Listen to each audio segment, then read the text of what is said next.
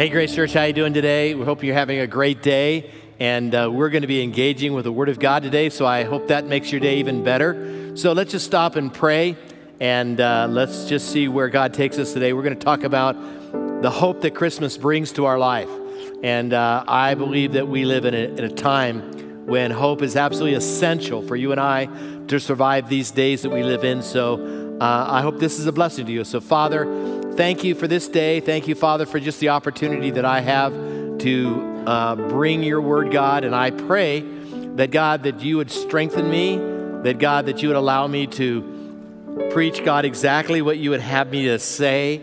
I pray for an anointing, the power of your Spirit, Father, upon me.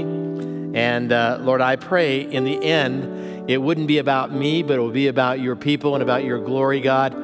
And I pray, God, that it would be something that is encouraging and strengthening and life-changing for some. And I just pray that you would have your perfect will in all of our lives. In Jesus' holy and powerful name we pray. Amen.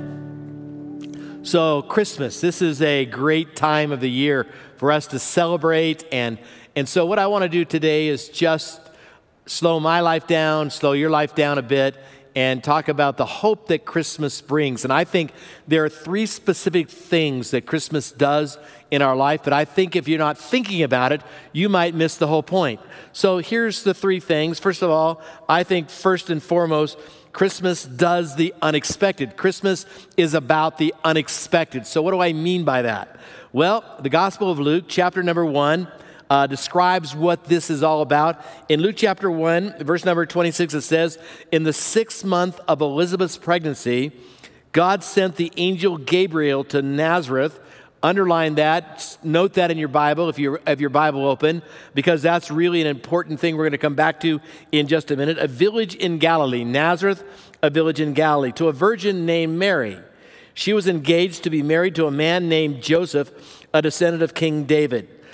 Gabriel appeared to her and said, "Greetings, favored woman, the Lord is with you." So let's just stop there for just a second. I want to read more of this passage, but I want to just say to every lady in the audience, if there's ever an angel that comes to you and says, "Greetings, favored woman, the Lord is with you," I'm just going to tell you your life is about to change. And so it was with Mary, but here's her reaction, and this would probably be your reaction as well. Confused and disturbed, Mary tried to think what the angel could mean. Obviously, this was distracting to her. "Do not be afraid, Mary," the angel told her, "for you have found favor with God." That word favor means grace. You have found grace with God. You'll conceive and give birth to a son, and you will name him Jesus. Now, the irony of this whole story, this Christmas story, is this woman, Mary, lived in this obscure little village called Nazareth. And the truth is probably because it was such a small village, probably there was only a handful of people that knew her name, that knew who she was. I mean, if you think of all the places that this could have taken place, God chose Nazareth of all places. It had a population base of probably between maybe 400, 500 at tops. And people of Nazareth were despised by all the surrounding cities. They were just hated for whatever reason. In fact, we see this in the Gospel of John. John chapter 1, this is the story of Philip and Nathanael, how they came to Christ. And Philip went and this is verse 45, Philip went to look for Nathanael and told him, "We have found the very person Moses and the prophets wrote about. His name is Jesus, the son of Joseph from Nazareth." And then watch this response from his brother. "Nazareth," exclaimed Nathanael, "can anything good come from Nazareth?" That's really interesting. Can anything good come from Nazareth? Nazareth, symbolically, is a place that represents obscurity. It represents poverty. It represents insignificance. It was not a famous city. Theodosius in the 4th century, he was a 4th century martyr. A martyr is someone who was actually killed for their faith. This is what Theodosius wrote. "If Jesus had been born to high rank amid luxury, unbelievers would have said the world would have been transformed by wealth. Wealth would have been the issue. If he had chosen Rome as a birthplace, they would have thought transformation is brought by civil power or politics." Rarely does God ever work in the ways that we expect. Have you ever noticed that in your life? Rarely does God ever do the expected. He does the unexpected. From Genesis to Revelation, we see clearly, thanks to hindsight now, that God pretty much always works in the most unexpected ways.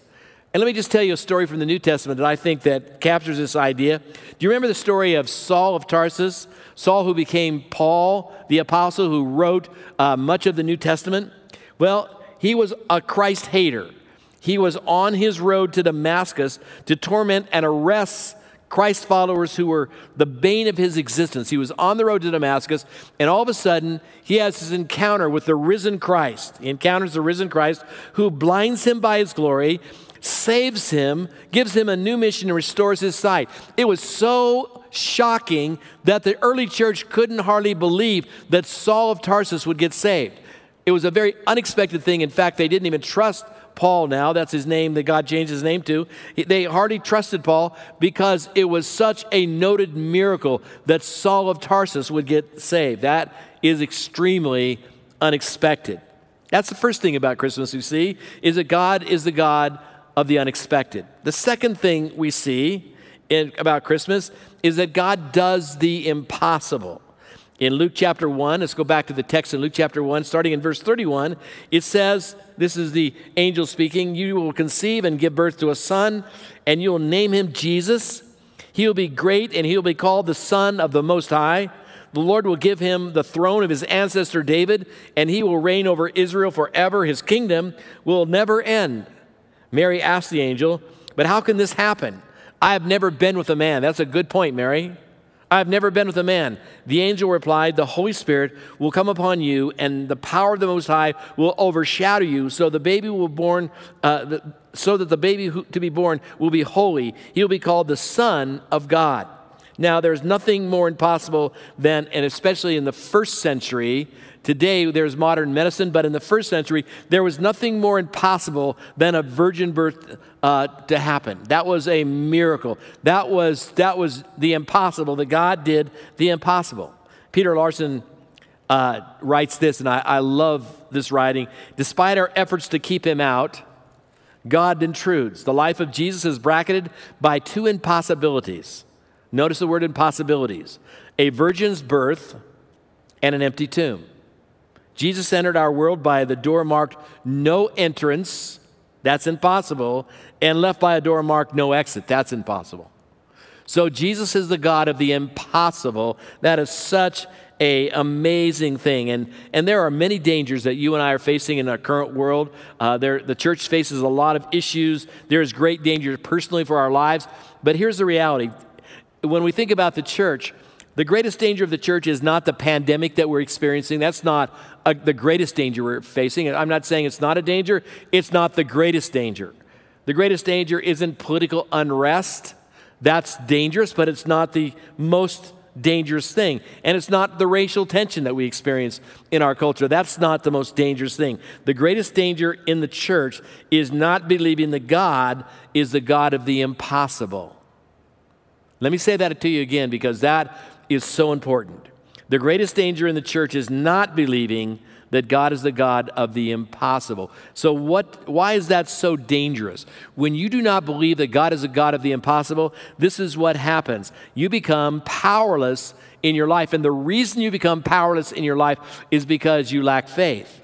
It is a slippery slope. It's a downward spiral. And I'm telling you, as I look around in the church in America today, actually a church worldwide, I really believe that we live in an age where people believe, well, the Bible's the Bible, and that was all great for them, but God doesn't really do miracles today. And I just want you to know that that's a very dangerous way to live. It lacks faith. It is just simply not true. God has always been the God of miracles. And just let me say this, miracles don't happen every day.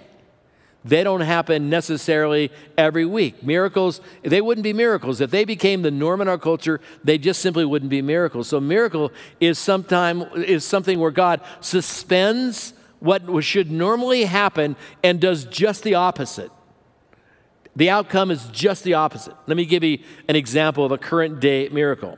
In March 2015, Utah rescuers heard an adult voice yelling, "Help me," from inside a car that had crashed into the icy waters of the Spanish Fork River.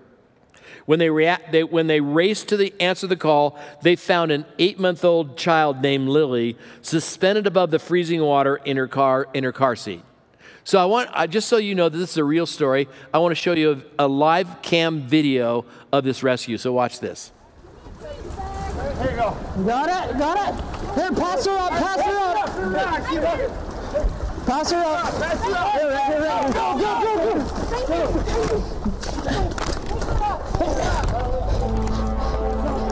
Come on, baby. She's definitely hypothermic. She's freezing. Go up in there. Here, go. Let's go. Okay, you going to be with her? Okay, there's... What do you need? Suction. So leave that picture up there for just a few minutes because I want to really talk about this. Lily's mother died in the crash, on the impact in the crash. There's no way she could have been the voice that was crying out, "Help me." Lily was too young to talk.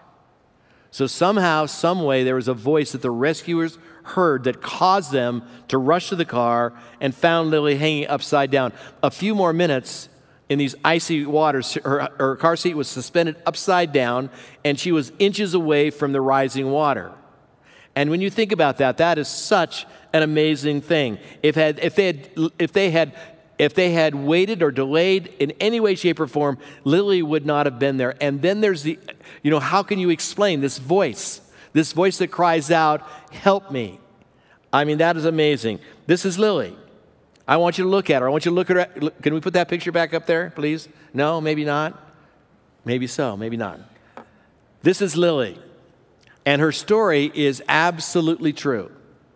She is alive today because God suspended what normally would happen for the sake of saving her life. And that is the God of the impossible. That is the God that does the impossible.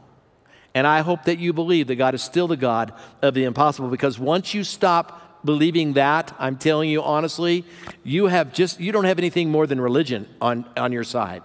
All you do is become this, person who is just a churchgoer.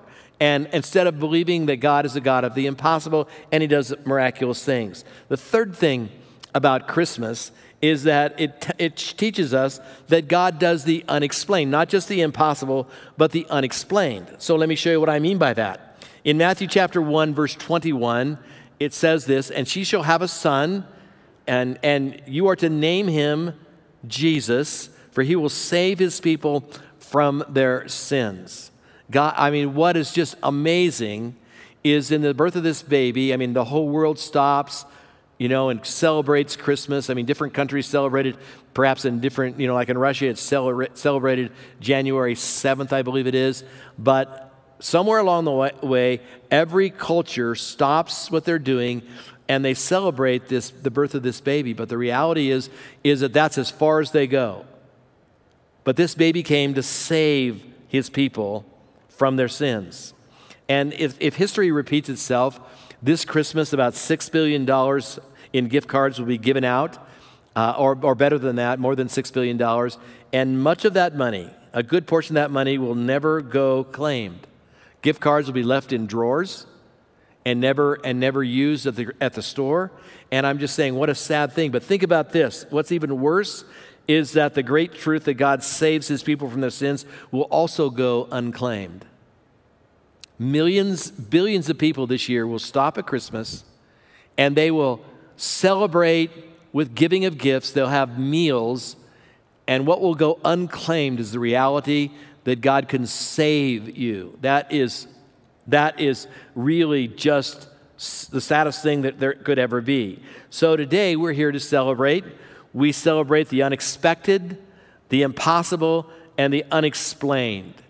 And so before I go on, I want to just tell you about a miracle that I had in my life. Actually, I've had two notable miracles in my life, and they are clear, but I'm going to tell you about the latest miracle, the one that happened, when I was 19.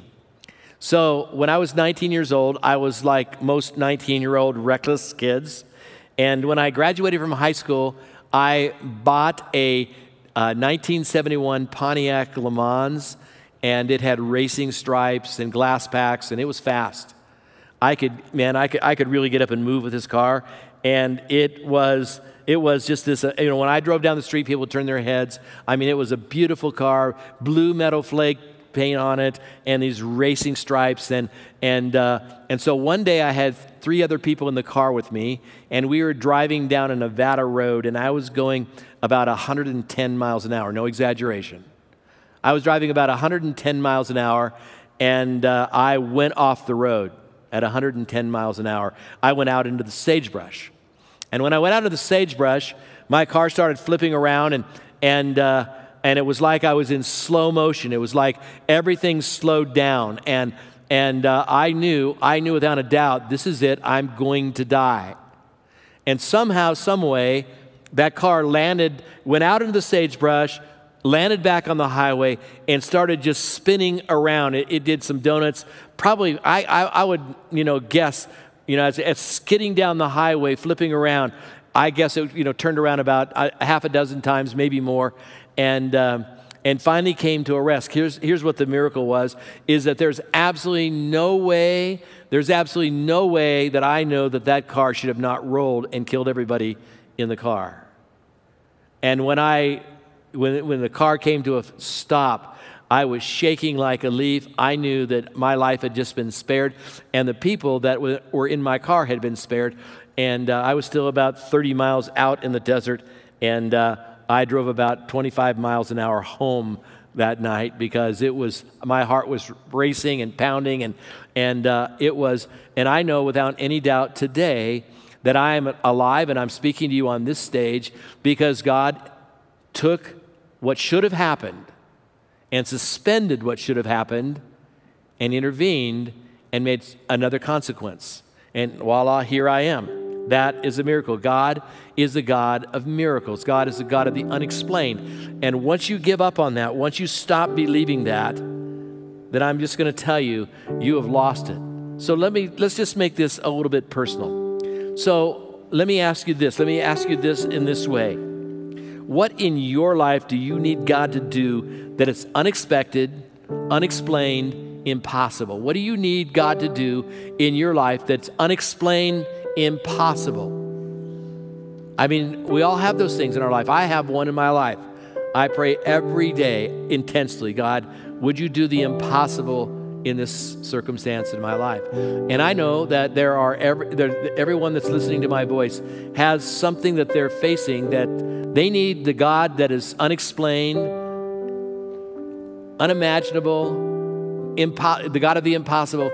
You need him to intervene in your life in some way or some fashion. And if you don't need him today, you'll probably need him somewhere in your very near future. So here's what I want you to do. I want you to take out a piece of paper. Let's do it the old-fashioned way. Or you could do it on a device, but I would prefer that you do it with a piece of paper and a pencil.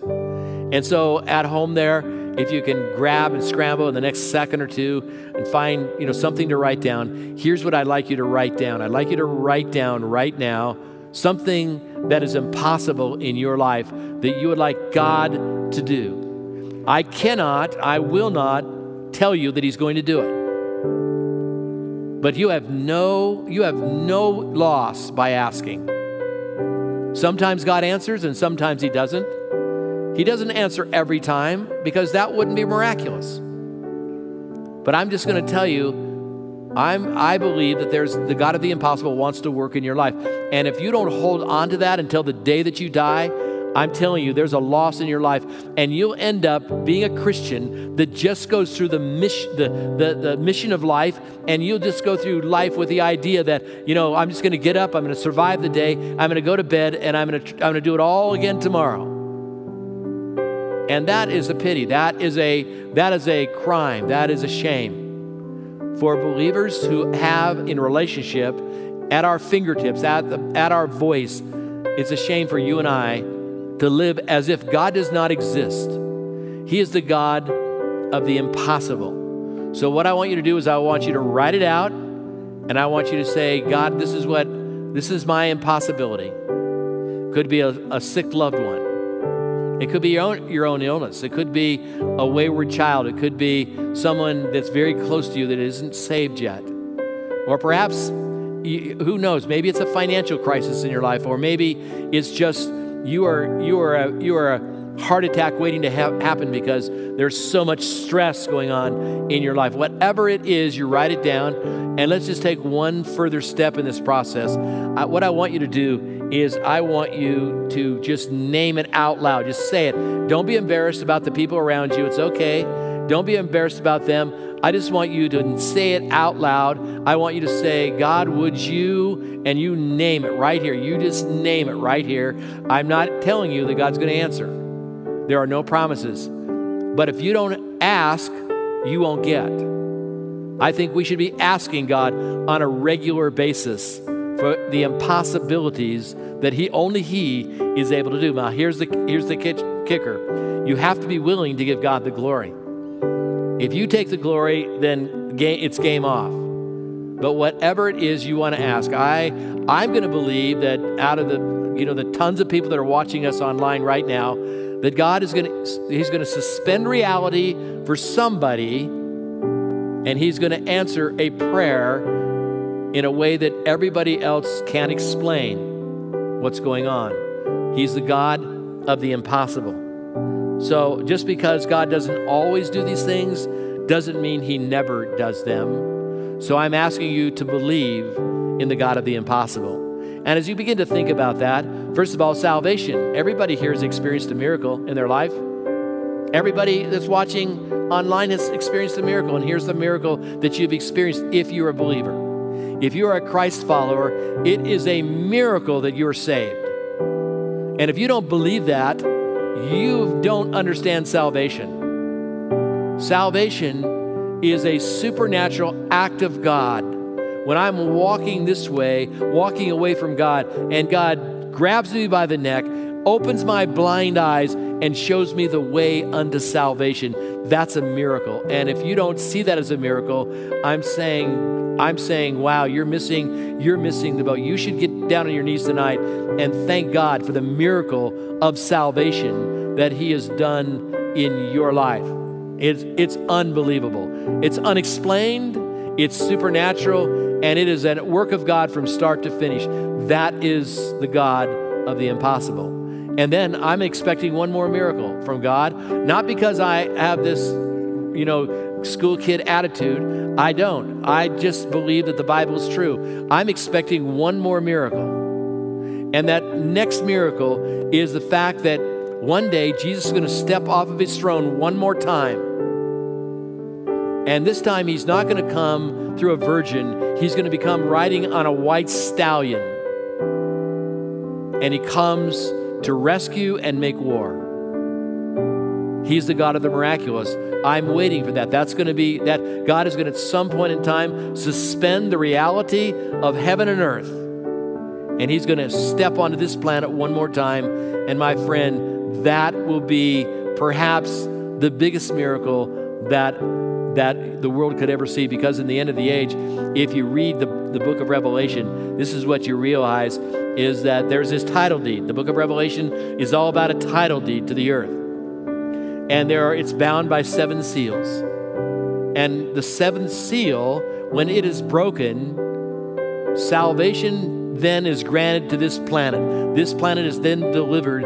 And so the 7th seal consists of 7 trumpets that are blown just in rapid fashion. And the 7th trumpet has 7 bowls of wrath that God pours out on this planet. And when the 7th bowl of wrath is poured out, it is finished. It is done. Jesus Christ comes in miraculous fashion, and it is a glory. The heavens, every eye shall see Him, the Bible says. Every eye shall see Him, and all the worlds will mourn because of Him. And because here's what God does. He suspends reality. And He establishes a new reality. That's a miracle. And I pray and trust that that's the God that you believe in. I trust and pray that whatever it is right now in your seat, at home, wherever you're at, I just pray that you'll start believing that God does the supernatural, and that you don't just settle. You don't just settle for an ordinary life. You don't settle for that. You believe and trust and hope that the God of the miraculous will enter your life in supernatural ways and do supernatural works inside of you and through you. It is a glorious thing for the glory of God. So let's pray together. Father, thank you for this day. And my prayer, God, is that you'll take my words and use them. You'll penetrate your people's hearts with them. And God, I pray that we, as the body of Christ, would start believing your word. In Jesus' name I pray. Amen.